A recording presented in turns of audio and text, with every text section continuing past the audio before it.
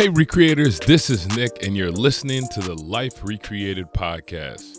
It's a show that dives into learning, healing, and growing in mind, body, and spirit. And each week we tackle the difficult conversations so that we can learn how to fully walk in the freedom as a new creation. So if you're ready to learn, let's dive in.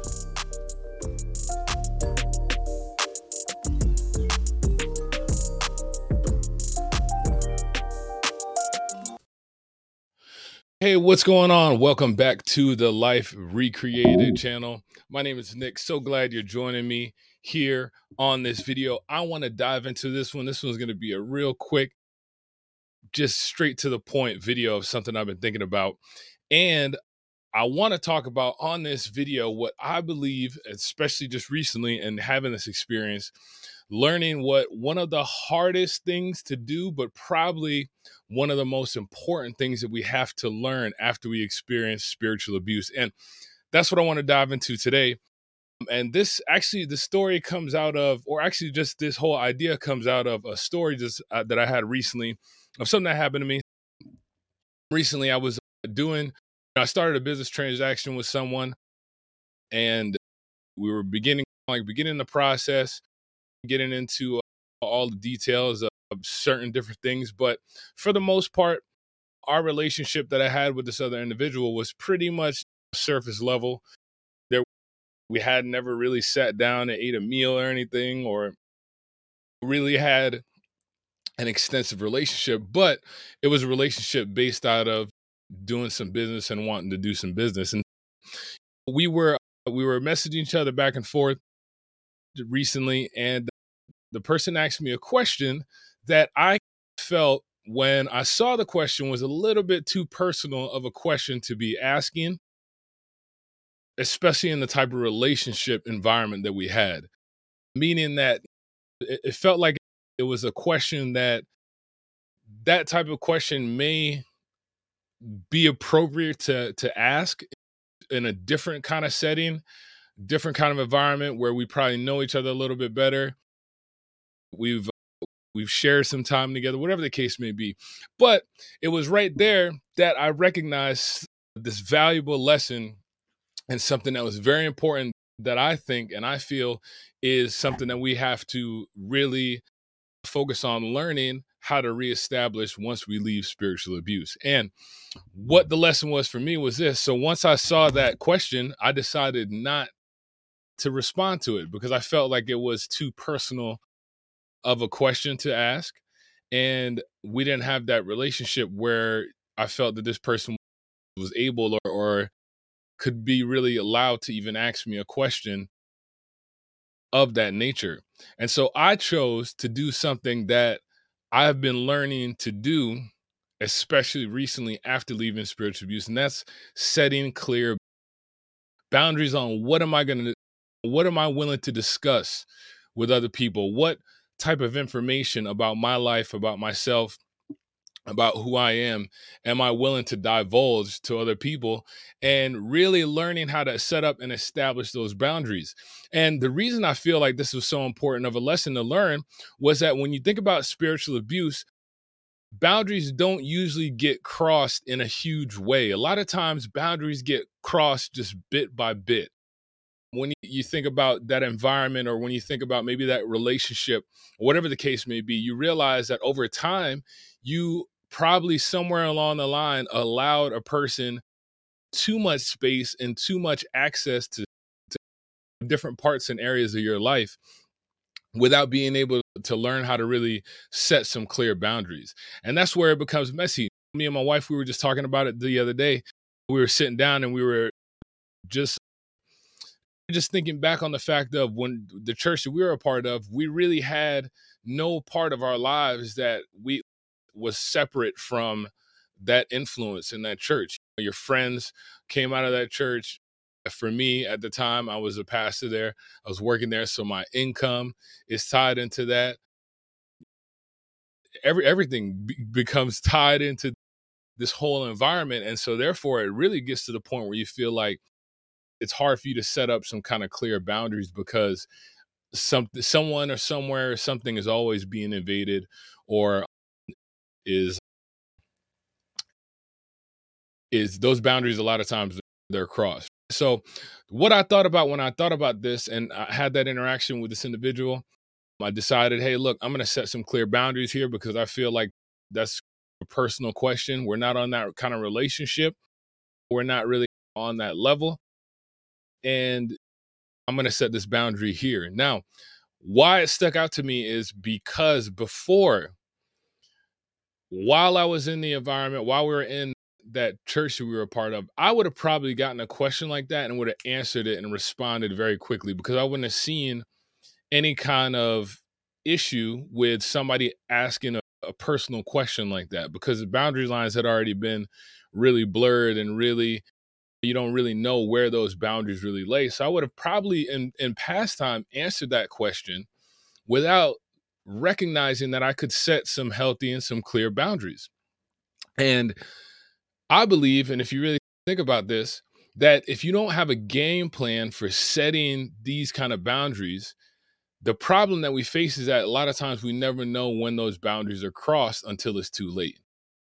If we don't have a game plan for being able to keep ourselves and feel safe within ourselves and within the people that are around us by setting these clear boundaries, it's going to be very difficult for us to understand or recognize when we've allowed somebody to get maybe too close or have too much access to certain areas of our lives. Because let's face it, it doesn't matter if we're in a religious organization, at work or whatever, we all are entitled to that space within ourselves that is our personal space. We're all entitled to that space internally that we know we can be safe.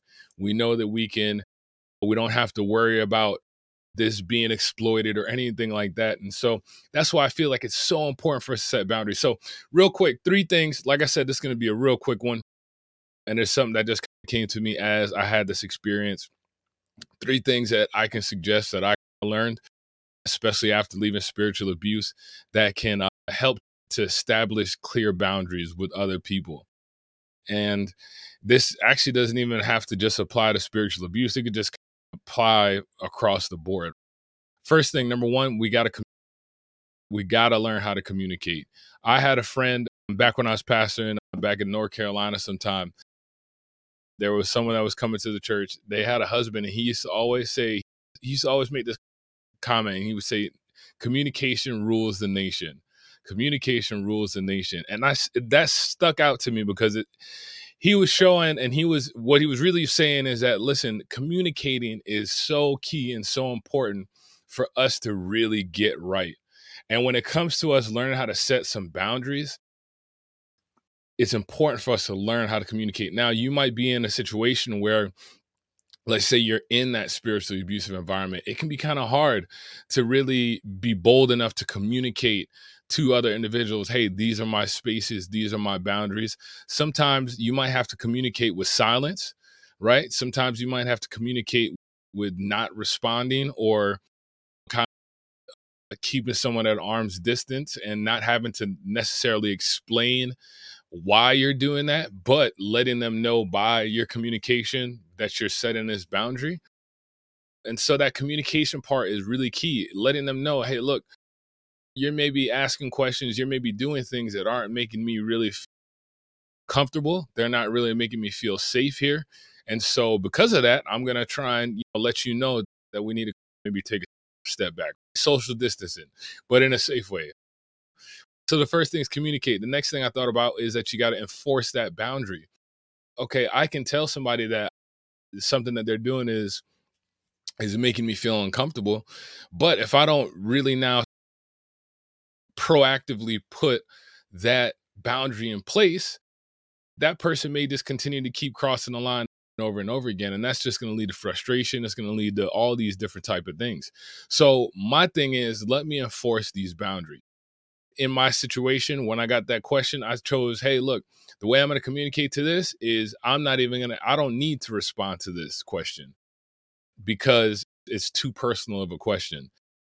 And it's fair for me to be able to say that. It should be fair for me to be able to say that because that's my perspective.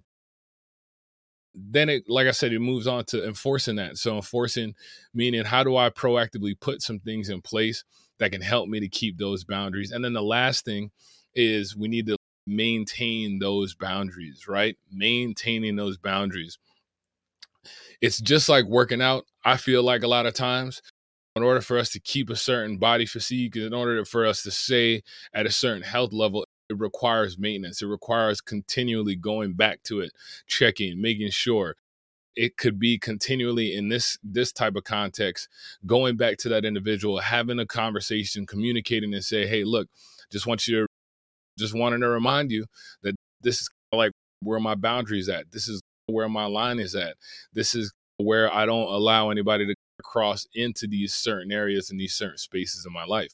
And so wrapping that all up, those three things, communicating, enforcing those boundaries, and then maintaining those boundaries, I felt like one of the hardest and probably most important lessons to learn after spiritual abuse, just because when we learn how to establish those boundaries, now we can move into these newer environments, right? Especially after leaving spiritual abuse, we can move into these newer environments, but we can do it in a way that allows us to feel safe when we know, hey, we are able to establish these boundaries because we have the power in order to do that.